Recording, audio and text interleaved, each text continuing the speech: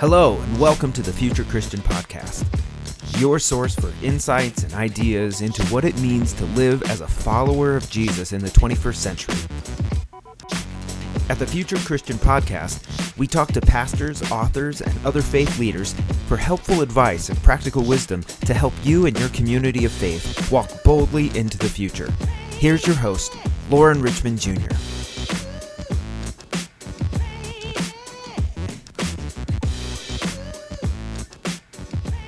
All right. Hey, and thanks for listening into the Future Christian Podcast. My name is Lauren Richmond Jr., and I'm pleased to be joined by Henny. Hello. Hi. Well, thanks so much for taking some time out of your schedule. I wanted to kind of give you some broad introduction, but I really don't know you super well at all. Just looking at your bio, I know you're a recent graduate of Fuller Seminary, and you did a time, was it theologian in residence at church I used to go to, Brentwood Christian Church in Springfield, Missouri? Yes, that's right. That's right. Yeah. What else could you tell our listeners about yourself?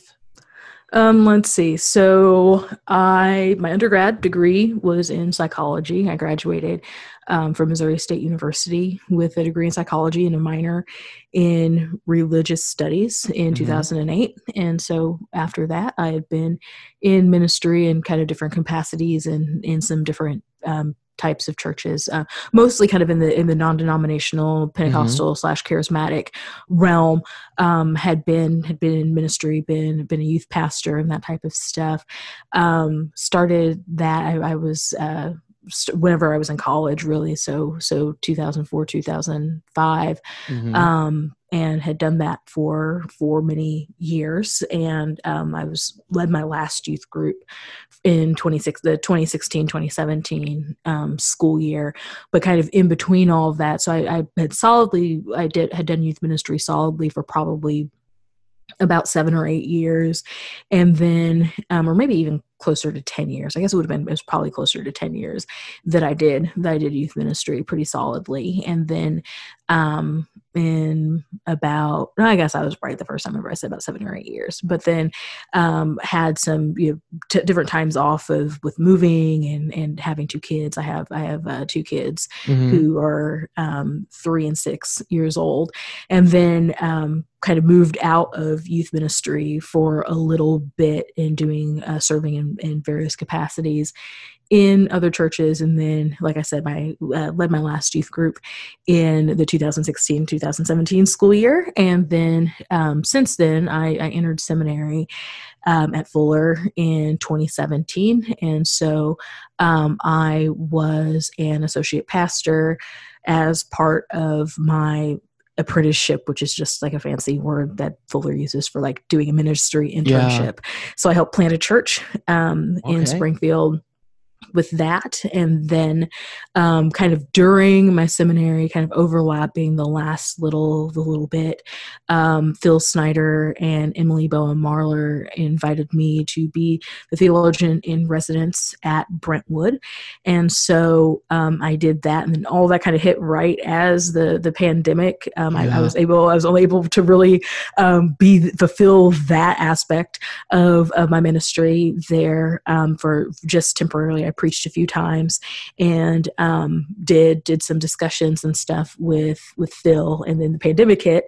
And so now I'm still we're working on ways for me to be able to work with Brentwood remotely, because my family, first of all, because of the pandemic, but second of all, because my family relocated to Chicago. And so it makes it harder to be a theologian in residence whenever you're not actually living in the city. So we're working, imagining some kind of creative ways to be able, That's awesome. I was thinking about that. It's one of the, I don't know, silver linings maybe about this is we're finding new ways to interact with different communities from far away. Yeah, definitely. Well, I didn't realize, I think it was around 2007, maybe. I'm not sure if it was 2008. I tried a little entrance into Missouri State because I was going to pursue a master's in religious studies, and I took a couple undergrad religious studies courses just to get my prereqs, and then I took one summer class and I dropped out and said, this isn't for me. and eventually enrolled in seminary. But that's Oh, awesome. wow. Yeah. Yeah. Tell me what it's meant being a Christian in your past, and then if anything's different, what's that look like now? So in the past, I grew up in the Black church and in the African American church tradition.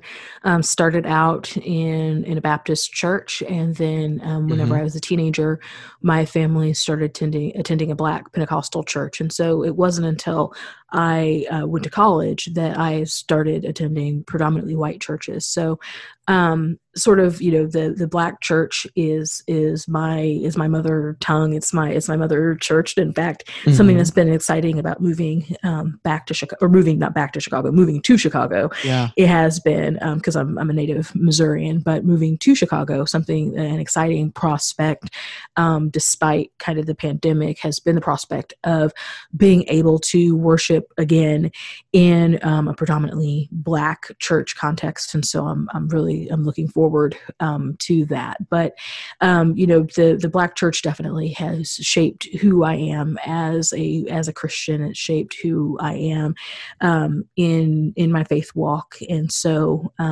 it's definitely been something that I'm recognizing now, because I've spent a lot of my adult life in churches that were predominantly white, or kind of white-led multi-ethnic churches. And so even realizing, just kind of as I've gotten older here in these last few years, recognizing just how invaluable that experience has been growing up in the Black church. A lot of Black folks, even anymore, a lot of them, especially if they occupy quote unquote evangelical Christian spaces, I'm finding increasingly that there's some folks that's all they've ever known. And so I'm thankful that I've had experiences with the Christian faith outside of contexts that are white dominated.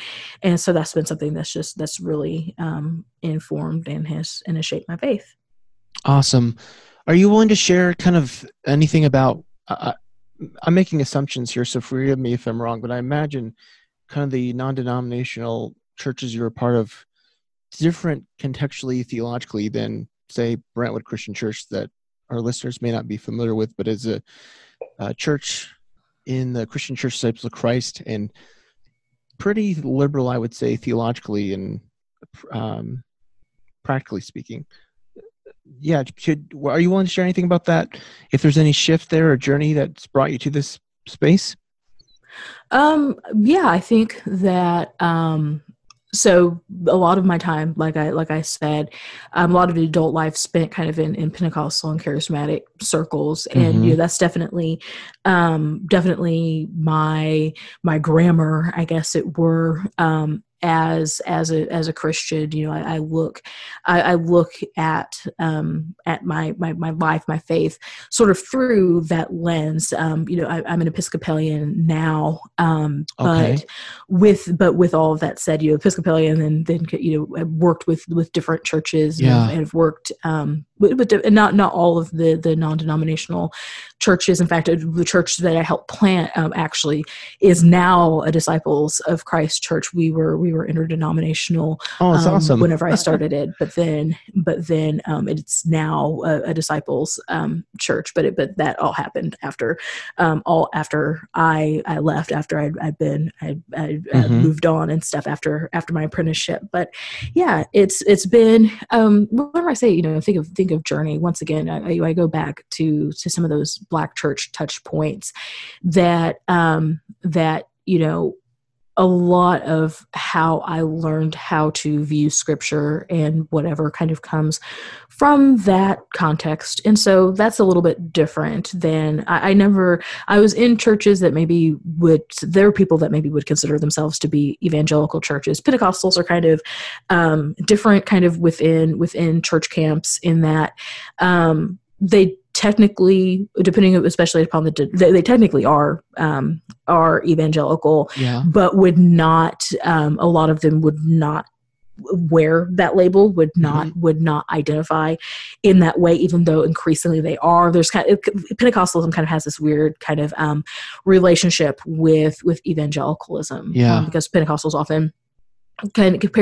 and charismatics often kind of see themselves as different than kind of the mainstream of churches, and I say mainstream and not mainline for a reason. So, and Pentecostals also see themselves as different from the mainline and stuff also, but of churches that might be similar in a lot of ways. And there's definitely something to be said of the Pentecostalization of, like, for instance, the Southern Baptist churches or whatever. There's been a lot of kind of cross pollination and a lot of whatever that sometimes it is hard to discern different denominational churches from one another.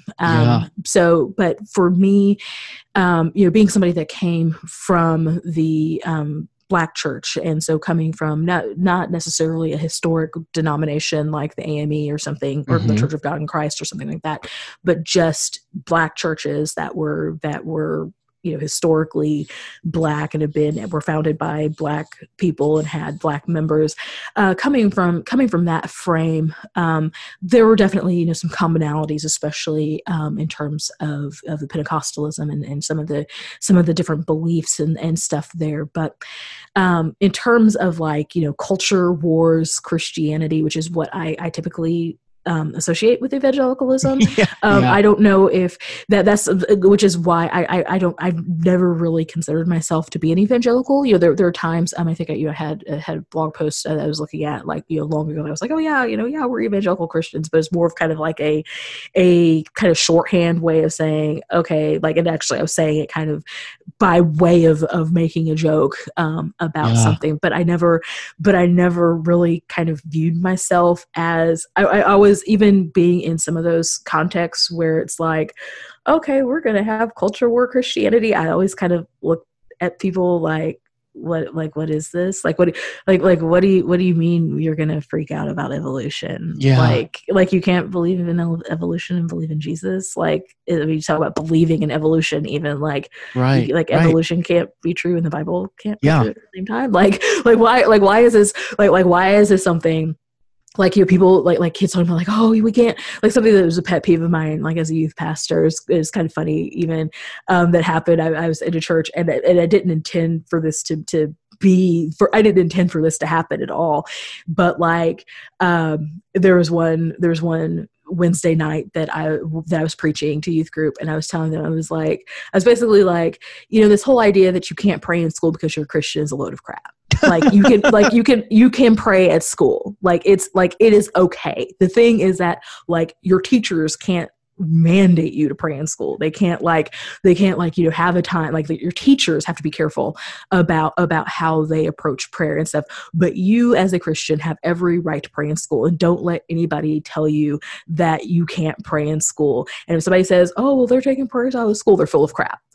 And so not very long after that, the pastor of the church said that in the message. And I was like, whoop. And I don't know if anybody else caught it, but I was like, so the pastor of the church is all talking about oh, they're trying to take prayer out of schools, blah, blah, blah. And I'm like, no, fam, fam, it's okay. They're really not coming for your kids praying in school. Wow. And people, I remember one time seeing a kid wearing a shirt, something that was handcuff me, I prayed in school today. Yeah. No, fam, nobody, it's really not that deep, fam. You can pray at school. Nobody's keeping you from praying at school. You can totally do that. And so I always kind of found myself, and I was having this conversation with my husband probably about a year ago, actually, exactly a year ago. We were having this conversation on our way back from dropping our nephew off, who had visited us for a couple of weeks during the summer. And so we were just kind of long car ride and stuff back home, and we were talking about stuff. And so I had just finished Searching for Sunday by Rachel Held Evans. It was actually, that not this being, several months after she had passed. I don't have a whole lot in common with Rachel in terms of our faith journey, but definitely a friend had recommended Searching for Sunday for a whole other set of reasons than what the book actually deals with. But it was something that was life-changing for me, even though our stories and kind of some of the different things that she talks about aren't my story at all, or at all whatsoever, but just hearing how God worked in her life, it was something that really spoke to me. And so we had listened to it on the car ride to drop my nephew off. And so then whenever we were on our way back home, we were talking about stuff, and we just kind of had this epiphany that's like, yeah, we've always been in kind of some of these spaces, but like we didn't think like these people. And I mean that just like, and I don't mean that to be be like condescending or anything like that. Like, there's no condescension or anything. But just recognizing that I definitely approached God and the Bible and culture in a much different way. And so then going to Fuller, which is a quote unquote evangelical seminary, but it is, but it also isn't at the same time. And so, and it's really interesting to even look at some of my classmates and stuff, some of my colleagues and stuff at Fuller, that I think that a lot of us think a lot differently than what people would expect people who would go to Fuller to think on certain issues and stuff. And it was a really, really interesting ride and it was a great part of my faith. Something that really helped develop and shape my faith to be there and be part of that institution. Also for all of its issues, because there's sometimes whenever that quote unquote evangelical aspect comes to bite Fuller in the behind, when they don't treat certain students well because of their sexual orientation, and so there is some of that there still, but it's just really interesting because like a lot of my classmates, a lot of people that I knew there, like vehemently disagreed with Fuller.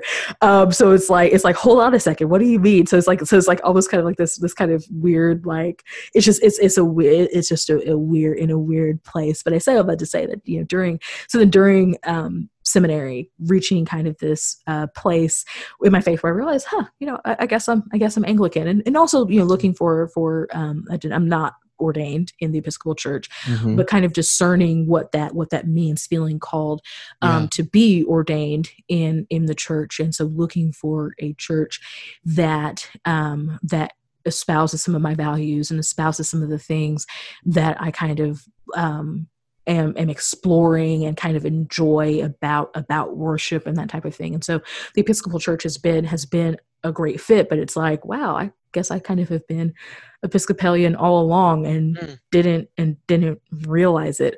Or even thinking about talking about serving at Brentwood.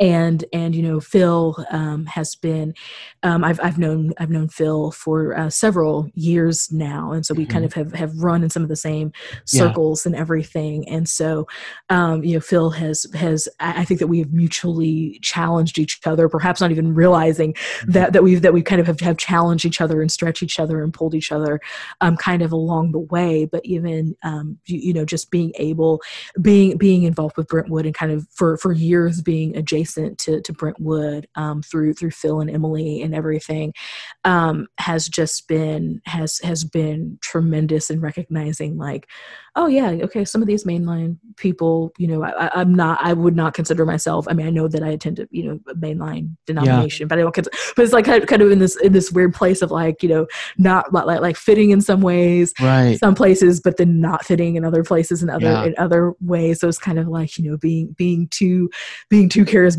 or whatever for mainline people, perhaps, but being like way too not evangelical for evangelicals. But definitely the Episcopal Church in many ways has felt like home, and I'm looking forward to the opportunity once the pandemic dies down or gets to a place where we can all worship together here again. I'm looking forward to being part of a Black Episcopal Church, which is different than other Episcopal churches. So yeah. Well, great.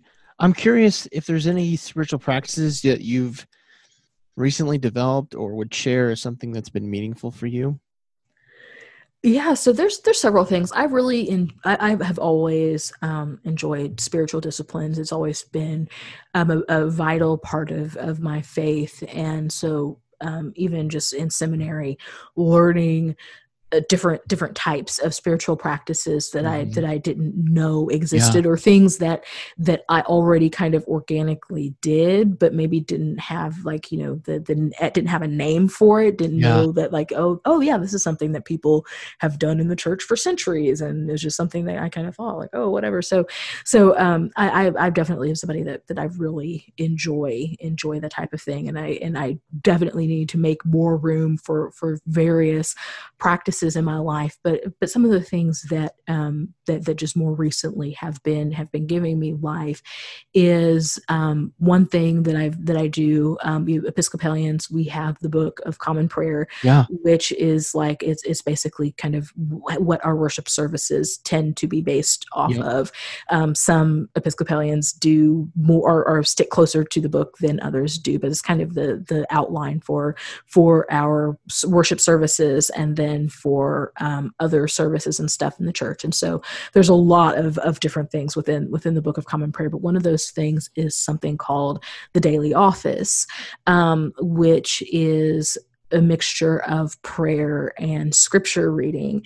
And so there is a podcast that I listen to that actually it's a daily office podcast, but it actually doesn't go off. The people who created it kind of created their own lectionary, but it's still off of the sort of based on the Revised Common Lectionary, but kind of not. So I listened to that, and then with the actual BCP lectionary, I spend time in the morning. I'm trying to get morning and evening, but right now I've only been able to do the morning, where I read through the morning readings in the lectionary and kind of make some notes and stuff on them. So I have that, and then I also have an Anglican rosary, which is different than like a Catholic rosary. Instead of a Catholic rosary has 5 decades, so 5 sets of 10 beads. An Anglican rosary has 4 sets of 7 beads. So instead of a decade, it's a week. And you have like 4. So there's like 4 sets of those, and each of those is called like a cruciform or whatever. And so there are some prayers that so instead of praying, I mean, I guess you could pray Hail Mary, but instead of praying the Hail Mary, there's several different books that kind of have some different types of prayers and stuff that you can do. So it's kind of I think of it, the way that I do it is kind of more of a contemplative prayer type of thing. And so I use that, and I'm trying to think if there's anything else. Those are kind of the things I'm doing right now. Yeah. And the BCP, that's Book of Common Prayer, yes? Yes. Awesome. Well, I want to ask you about Fuller, and I'm not sure if you familiar with Phillips Seminary in Tulsa.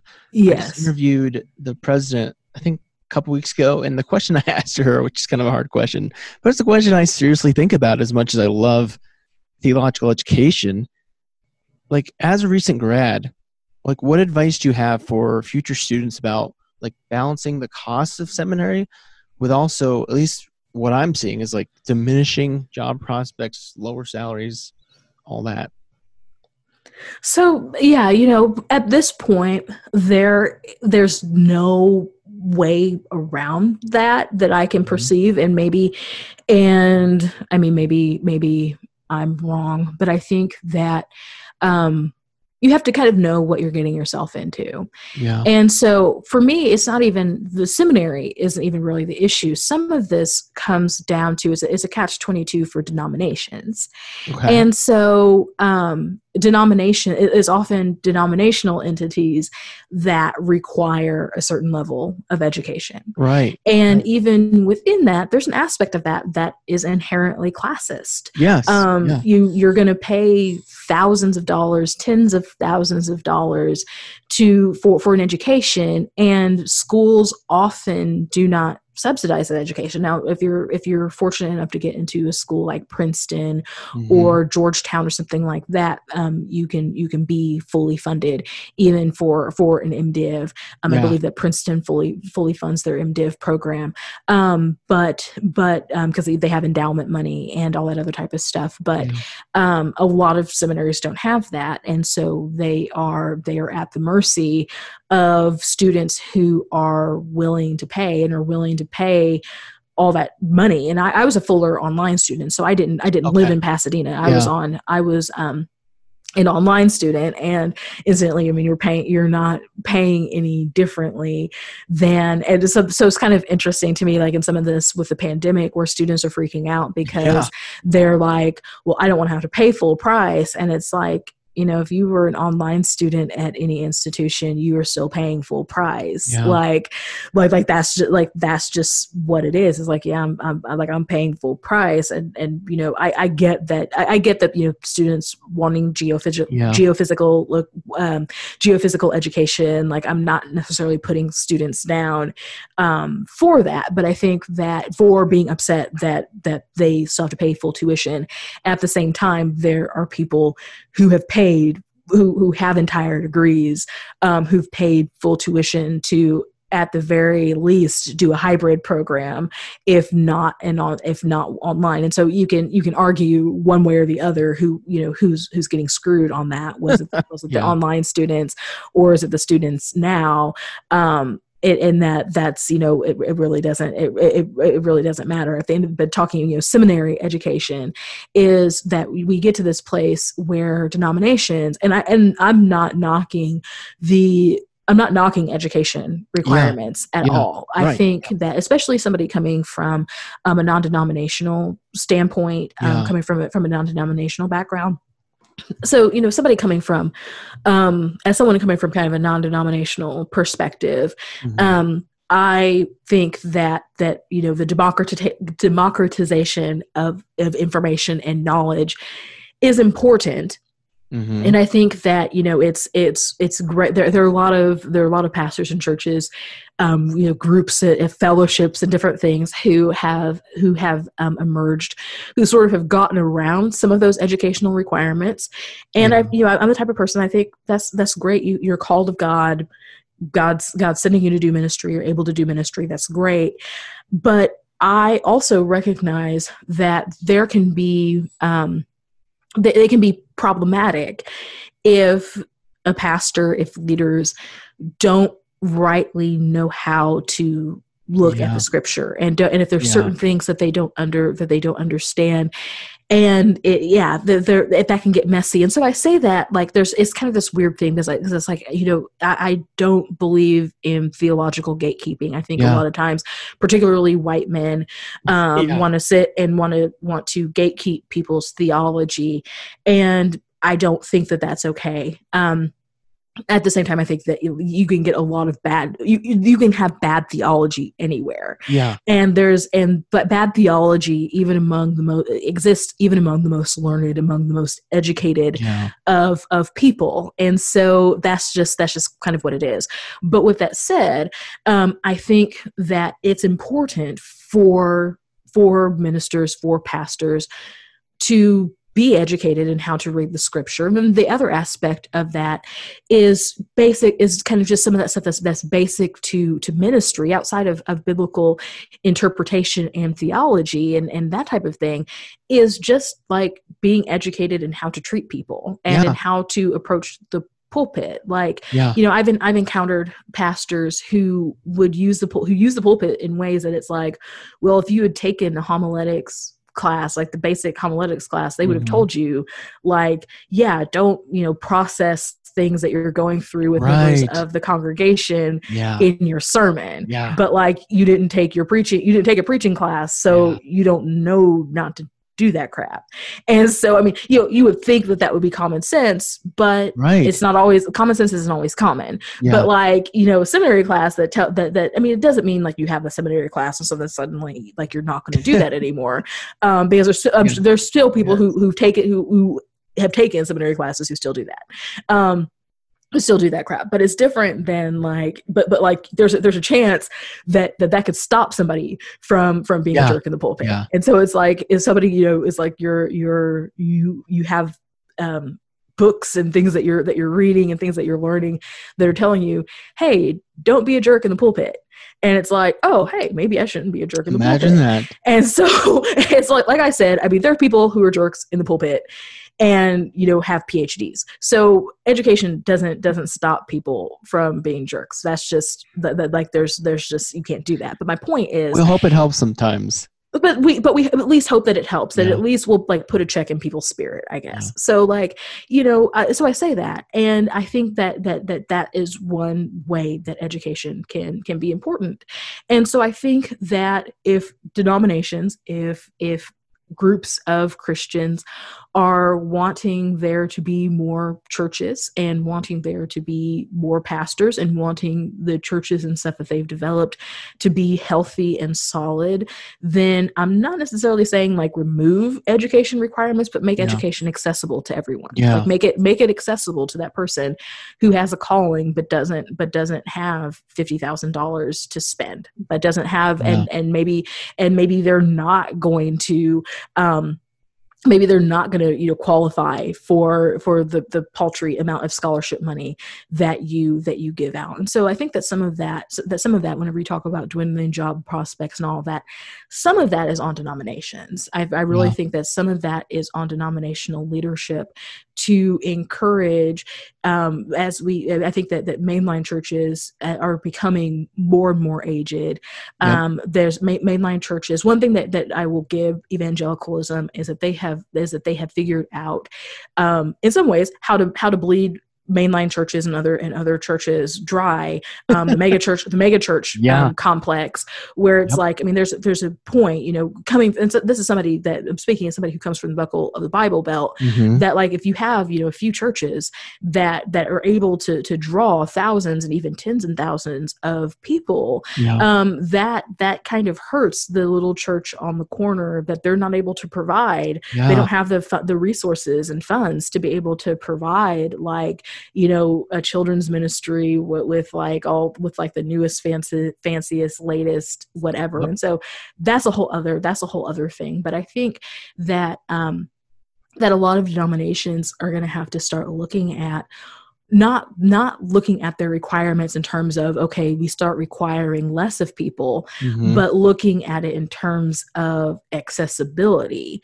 And so I think that for people, for students, for prospective people who are looking into becoming ministers, you really are going to have to be like, are you really called? Is this really what you want to do? Is this really what you want to do? I think that you're going to have to look at, you know what, you might really want to be a pastor, but you're probably going to have to be bivocational. And so you probably are going to need to cultivate other skills and other things that are necessary for the survival of your family, for your own survival, even if you're able to eat.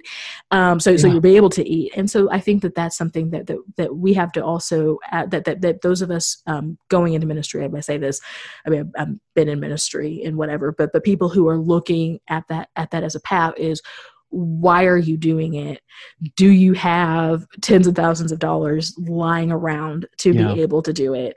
And then, like, are you really called to this? Like, you know, seminary is part of the process of being in seminary is discernment, right? But like, you know, don't, like, you can also, I believe in a democratic Holy Spirit, and I believe that, like, you can hear the Holy Spirit at the seminary, or you can hear the Holy Spirit like in your shower.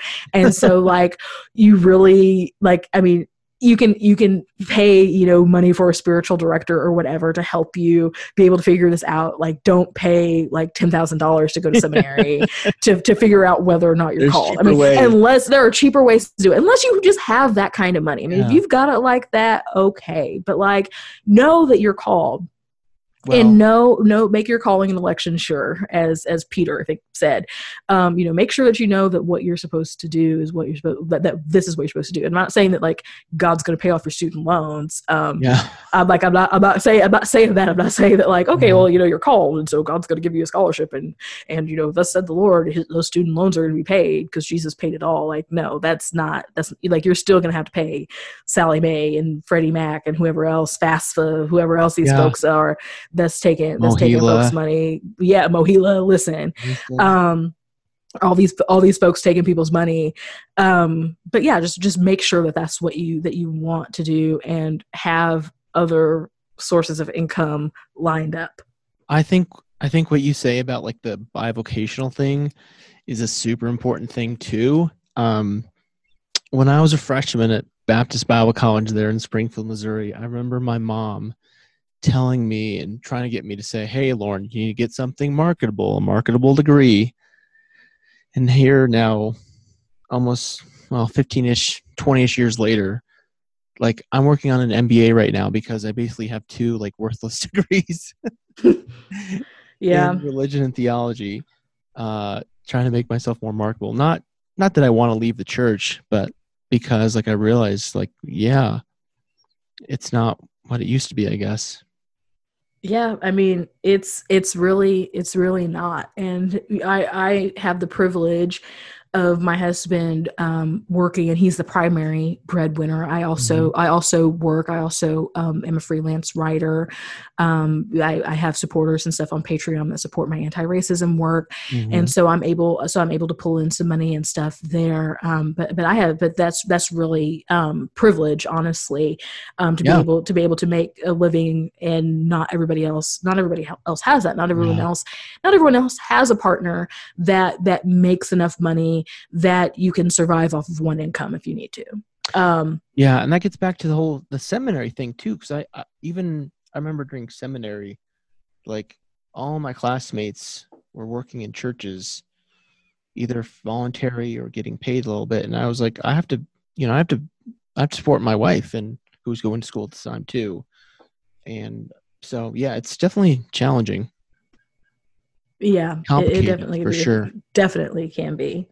Well, let me ask you, if I can, like, this is kind of a generic question, but I've been thinking about it a lot, and I think thinking about your work in anti-racism and just kind of many things that I imagine you've experienced in church, and something that I've thought about, like, why still church? I mean, you've planted a church, like you've really invested your life in a church, and I ask this as someone who deeply loves the church and is passionate about like this thing we call church, but I also like am very aware of like the real hurt and pain it can cause. And I just want to ask you, like, why church for you? Yeah, that's a good question. I think that, we definitely have to place, if not like, at the center and like, wave it around as like the only thing that we discuss. I think that we do have to say, at least, church has been a source of pain. Yeah. It's been a source of hurt. It's been a source of heartache for a lot of folks. And for some people, like that pain, that heartache, that whatever, it's something that is insurmountable for them. So the pain, I've also experienced pain in church, and it's been difficult. It's been hard. I've had a lot of sleepless nights because of things that have happened in church. Yeah. I've had a lot of anxiety and a lot of trauma and a lot of different things because of stuff that's happened in church. And so, I don't want to minimize that. I don't want to minimize those experiences at all. I think that it's something that we as the church, we have to admit to, we have to own, we have to act, we can't stop. We can't afford to just pretend like church is perfect. And so I think that for me, church is the reason why church for me is because it's not perfect. It's Oh, messy. It's something like, I mean, churches are messy. Church drama is messy. yeah. It's messy whenever people do things that they're not supposed to do. Yeah. It's like I could talk about that all day long. It's messy. Mhm. It's difficult. But I think that the way that my personality is set up is that I am a type of person that I tend to look at things that can be hard and difficult spaces to be in and say, that's where I need to be. Wow. I need to be where that is. Because you know what? God is in that mess. Now, hear me whenever I say God is in the mess. I'm not saying that God, people are like, oh yeah, God's in that. Yeah. God isn't in somebody molesting somebody. Yeah. Okay. Like God was Yeah. not in that. God didn't say, Right. well, no, that's not what I'm not saying that. Right. I'm not justifying racism. I'm not justifying homophobia and transphobia. I'm Yeah. not justifying sexism and saying, well, God's in that. God's in the church. God's in that. No, God doesn't want any of that. Mhm. But what I know is that whenever I say that God is in it, whenever I say God is in our mess, God is in, I really truly believe that God is someone that redeems. He's a God that that gives people second chances. He's Mhm. a God that says, I mean, I think of the Apostle Peter, and he was a fisherman, and he was just this fisherman, and Jesus was like, hey, follow me. And Mhm. so Peter followed him. And then Jesus told Peter, like, hey, guess what? You're going to deny me. And, before cock crows 3 times, you're going to deny me. And Peter's like, no, Jesus, it's good. No, All Jesus, I'm good. right for you. It's all, like, whatever. And what did Peter do? Peter denied Denied him. Jesus. Denied Jesus. Was like, and the Bible basically says he cursed I don't know Jesus. Like you.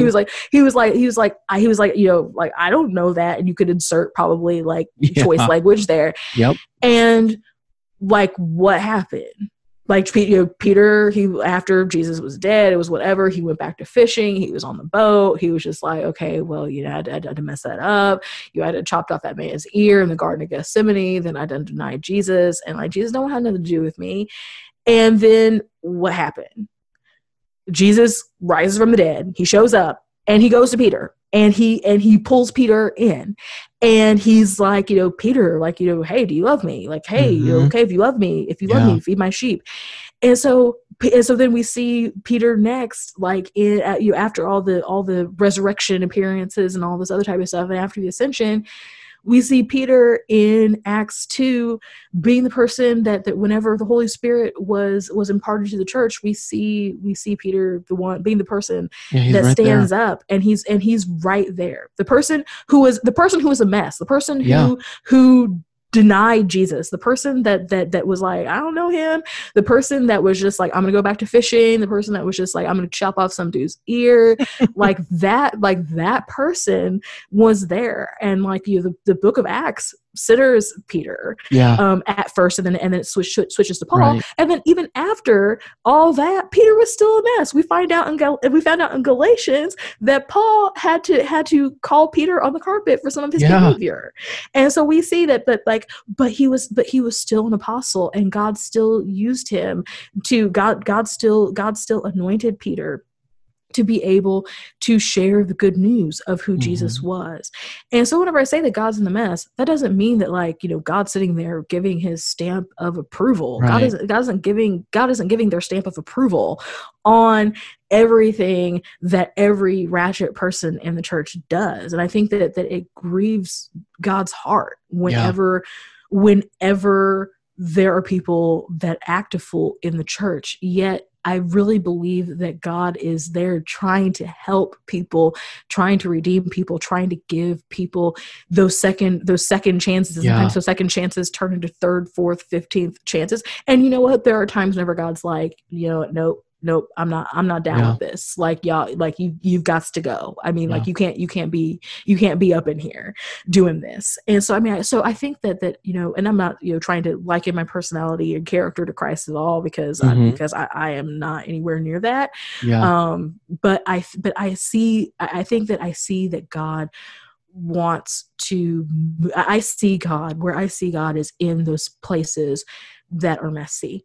And so my hope in being in the church and why I choose to be a minister is because I think that it is so important for the people who are outcast, the people who are looked down upon by society, that those people have a chance to know the love of God. Yeah. And I think that so many times, and I say this once again as somebody who spent a lot of their adult life in the Bible Belt, where there's like church becomes like this cool kid thing, and it becomes like the cool kid table, and like you've got all these different churches, like you've got all the different churches that like, oh, here's the cool kid church that does this, and here's the alpha churches and the beta churches, and we got the church, and you got the gossip, and you got the like, oh, this person left this group and went to this group, and you got just like all this other stuff.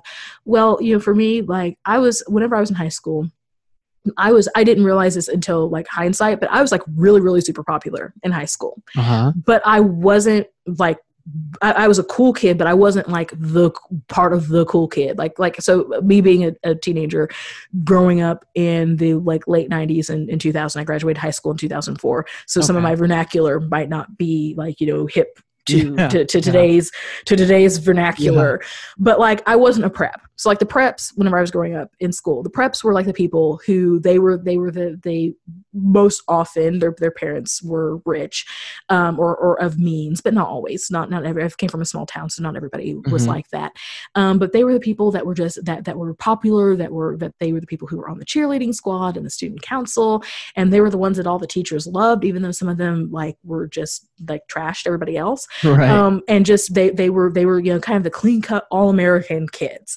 And like I was not part of that group. I was a cool kid, but I was not part of that group at all. I mean, I was like, if my group was anything, it was like kind of the band / fine arts nerds. Yeah. But I had friends literally everywhere in the school. And like literally, like I was friends from I could hang with the people who were the most popular, but I didn't like go and hang out with them or whatever.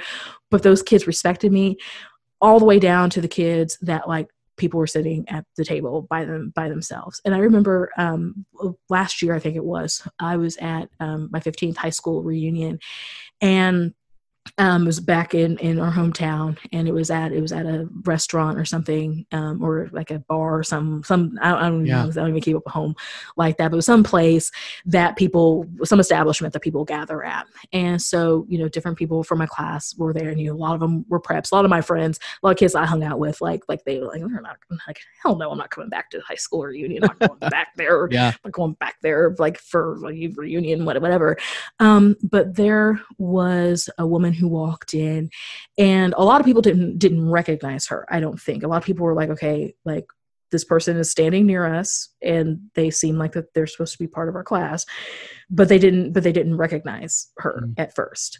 And so I looked at her, and I was looking, and I was like, okay, I remember this woman. And she was the girl in school that she was overweight. She was very poor, didn't smell very well. A lot of times in elementary school, she was the kid that like everybody made fun of. Everyone made fun of her. Like she was the butt of like everybody's jokes and everything. And so I'm not saying this like, to like brag on myself or anything like that, but just as like she was there, I'm like, oh, hey girl, how you doing? Like whatever, you sit down, just talking with her, whatever.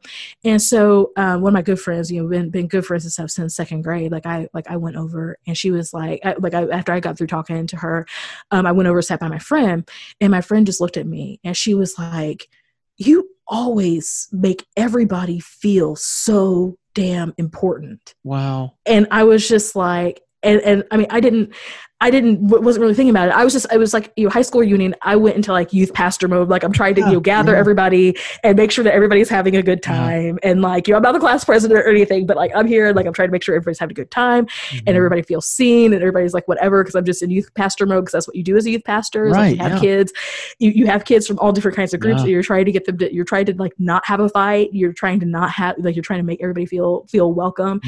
And so I have just, so I liken that to church. And that I've always been the person that if, and I was like this even as a teenager, like there'd be kids in band that like, and band isn't like really I mean, there are cool kids in band, but band isn't really like the cool kid thing. There'd be even among people in band, like the kid that like just got on everybody's nerve and they're like, shut up, whatever. I would always be the person that was like, no, don't talk to that kid that way. Like, yeah, he's annoying, but like, we're going to be nice to him. like even whenever the band director is like, okay, this kid is my nerve. I really hate this kid. I'm like, no, we're gonna be nice to John. We're gonna treat him nicely. And so like I think that a lot of that is my approach to church. Is that it's like, I want the cool kids to come to my church. Like whenever I start a church, I want the cool kids to be there. I want the preppy kids to be there. But I also want the church to be full of the kids that were poor and smelled bad, and nobody wanted to be around them, and they were the butt of everyone's jokes, and nobody cares about them. And I want to be able to go and not make them feel important because I'm anybody important and have anything to make anybody feel important. But I just think that that's what Jesus would do. And I just think that like Jesus, that if we're talking about, like once again, by product of being a late 90s, 2000s, early 2000s kid, WWJD, that became a thing. You have WWJD bracelets and stuff. WWJD. And like, I'm just like, what would Jesus do? Yeah. And I just feel like that in terms of church, like, I think like, what would Jesus do? There's this institution where we're talking about a man who can change people's lives. And there's people who've done like there's people who've done like just like a lot of crappy stuff, like just period, like that in the name of that. And that sucks. And I hate that. But I just feel like that Jesus would be like, I just feel like that Jesus would be like, I know that people, people were doing it in his time, and people were making like a mockery of God in his time. And I just feel like that Jesus would be like, okay, cool. Like, they're doing that, and whatever, go off. But like, I'm here for y'all. And like, this is like, I'm going to grab the fishermen and the zealots and like the tax collectors and all these people, the women who were caught in adultery, the prostitutes, the people who were marginal women, who were like super marginalized in society. Like, that's who I'm going to hang around. And that's who like I'm going to start a movement with. And so I guess that's why that's why I'm here, is to be like, well, Jesus loves everybody, and so I'm just going to be here and love everybody, and that's awesome. Hopefully it not be too big of a mess. That's awesome. Well, let me ask you real quick, and we got to take a break after this. When you think about kind of like this time that we're in with COVID, with the social justice movement and anti-racism movement that's really come to the forefront, like, what do you think, like, how is this going to affect the church going forward? What do you think? I think that the church is really going to have to, everybody that isn't a denomination that is inhabited by, as a predominating force, or wasn't started by marginalized folks, everybody's going to have a moment of reckoning. Every group, people, whether or not the denomination started before slavery, during slavery, after slavery, before the civil rights, during the civil rights movement, after the civil rights movement, everybody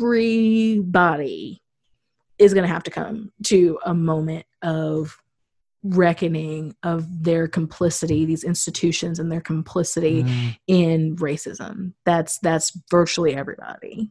Yeah. That's great. Well, let's take a break, and we'll come back with some closing questions. All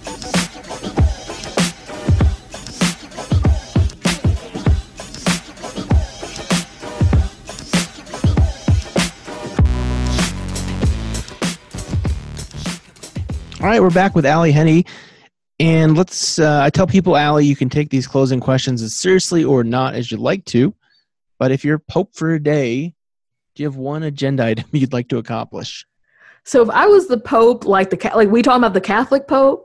Well, generally, but if you can be imaginative here, this is all hypothetical. Okay, like I didn't know if like Pope was like supposed to be a metaphor for something. Okay, if I was the literal Catholic Pope, I would be like, okay, women can be ordained in ministry, and y'all can get married. Great. Do you have a theological or historical Christian figure you'd want to meet or bring back to life? Oh wow. So okay, I was thinking about this one. Goodness, it's really hard to think. So like, I would want to meet James Cone. James Cone passed away like 2 years ago. Yeah. So I mean, so I feel like that he's been around like long enough that it's like, okay, well, that seems silly to resurrect him, just to be like, because I mean, he passed away recently enough that it's sort of like let the man rest.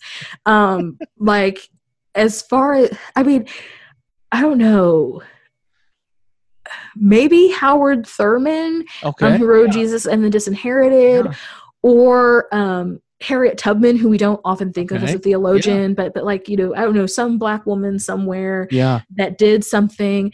In terms of historical figures, I'll like give me a second because I know the answer to this.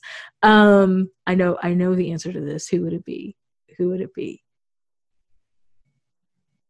Well, you want me to come back to that? No, I could do this.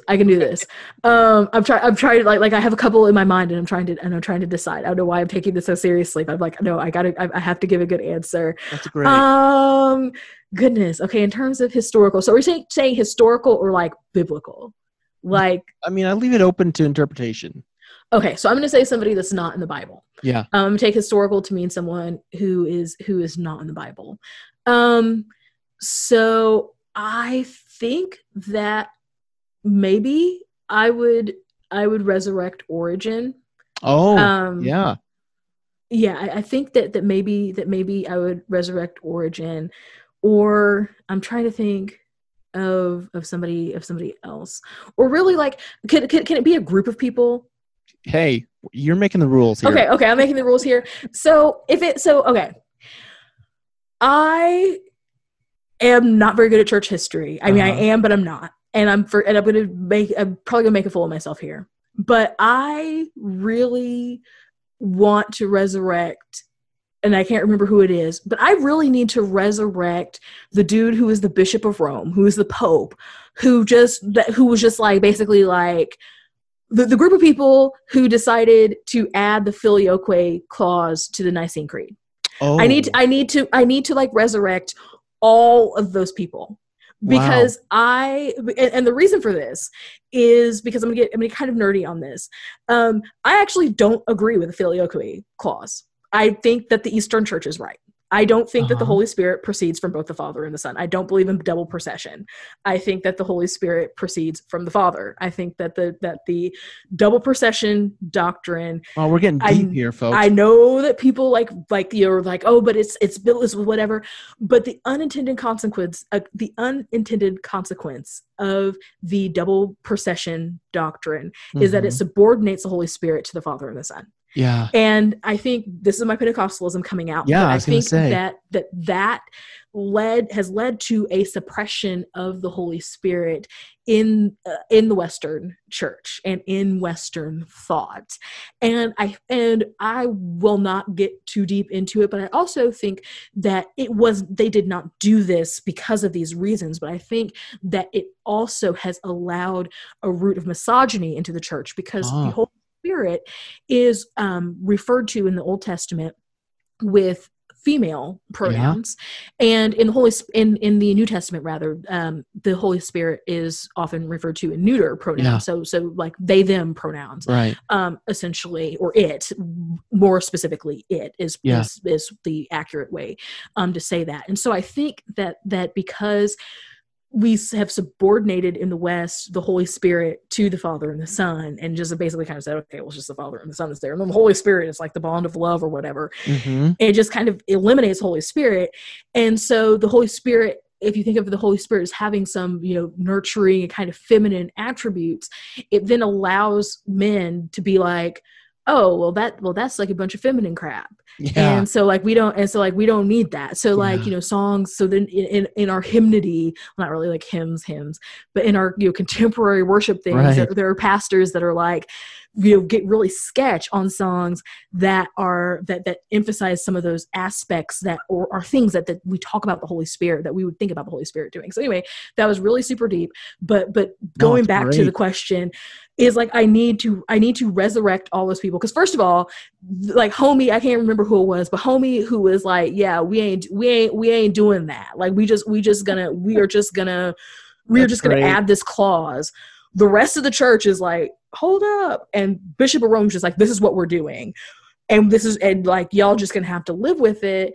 And I can't remember homeboy's name, but he's just like, we're gonna have to live with it. First of all, I'm just like, how are you going to do that with like four other groups of churches, four other Cs? Like, you just are going to unilaterally just decide something. How did you do this? Yeah. But then I also need to know, like, how these other dudes, like, how do they really feel about that? And like, was it cultural diversity? Like, I just need to know what happened, and just so I can argue with them, because I want to like get in the Bishop of Rome's face and be like, what are you doing, man? Like, this isn't going to do what you think it's going to do. I love it. Speaking of like historical, like, any thoughts on like what this time and place will be remembered for in like 500 years? Lord, if we make it that long, like all these folks showing out, not wearing their mask and everything. Like, man, so like, wear your masks, folks. I mean, please let us live to be able to see 500 years from now, Lord. So I think that in like reality, because with history, there's always like what people choose to remember, and then like what actually happened. And so then you have to have like so it's always like the marginalized people that will tell what actually happened. So I think that like what history is going to remember, what American history is going to remember, is that they're going to somehow like spin the narrative into, oh yes, Americans came together and it was like this wonderful time of ingenuity and blah blah blah blah blah blah blah blah blah. Yeah. Whenever it wasn't that. Like, I think that's how like people are going to remember it. Like, that's like, those are the stories that are going to get told potentially. I don't know. Stuff could be just like so bad that it's like, oh yeah, this was horrible. Like, but I mean, we even managed to make the Great Depression into like a hero's tale. Yeah. And it's really not. Yeah. But like it became like, oh, well, look how much ingenuity all these people, is white people. I mean, everybody else, I guess, you know, some of the marginalized folks were just living the way that they had been living. I mean, so it affected people, but not quite in the same way. But they were able to kind of make themselves, at least Wall Street and corporate greed, but somehow the people who suffered from it were able to make, the white people who suffered from it were able to make themselves into like heroes, and like, yeah, you know, my granddaddy pulled himself up from the bootstraps. He was in Oklahoma, and whatever the story is, and not, you know, to make fun of that, but I mean, you know, Americans just have a way of making like a hero's saga out of anything, and I'm just like, y'all just be like on one with that. But I think that those are going to be the stories of like, oh yeah, they persevered. You know, the virus was scary, but like, as far as like but like the way that people are like really going to remember it, or the people from below, I think it's going to be I think that like the way that I would tell, when my kids are living through it, but the way that I would tell my kids about it and tell my grandkids about it, is that there were a lot of people out there showing their behinds and wouldn't do something as basic as wearing a piece of cloth over their face when they went outside. And so we could have been done had it beat, but we could have crushed the curve in like a month, but people cared too much about their sense of American freedom to be able to wear. They cared way too much about that instead of caring about their neighbor. And so the pandemic lasted for however long it lasted, and sure, there are all these hero stories that people tell about it, but really, like, you know, it could have lasted 3 months, and then we could have been done with it and been living like the rest of the world had been. Well, this has been a lot of fun, so thank you so much for your time, Allie. Where can people find out more about you? So you can go to my website, alliehenny.com. It's just my name. .com. And so there, like, you're able to connect to my blog, which is the Armchair Commentary, the armchaircommentary.com. There's a link to that, and and coming soon on my website, just haven't enabled the widgets yet. You'll be able to connect to my different social media feeds. But as far as on social media, you can find me on Facebook. You just type in my name, and there's a public page that's there that I try to post to on a daily basis. My schedule has been a little bit off. I think I generally do it daily, but it's been a little bit off because of the pandemic. And then I am on Twitter as @thearmchaircom, which of course is short for the Armchair Commentary. Back then they didn't let you have that many letters on Twitter. So I have that, and then I'm on Instagram as Allie Henny, and then I also have a Patreon. That's just my name, and I do some content and stuff for my patrons every month there. So for as little as $2 a month, you can support some of my anti-racism work. Well, awesome. Thank you so much again for your time. A lot of fun talking to you, as I always enjoy talking to people who have roots in Springfield too. It's a funny part of my history, but blessings during this crazy time, and health. I pray for you and your family, and peace. So peace be with you. Well, thank you. Peace also with you. Thanks for joining us on the Future Christian Podcast. To learn more about Lauren or the podcast, visit future-christian.com. But hey, before you go, do us a favor, subscribe to the podcast and leave a review. It really helps us get the word out to more people. Thanks, and go in peace.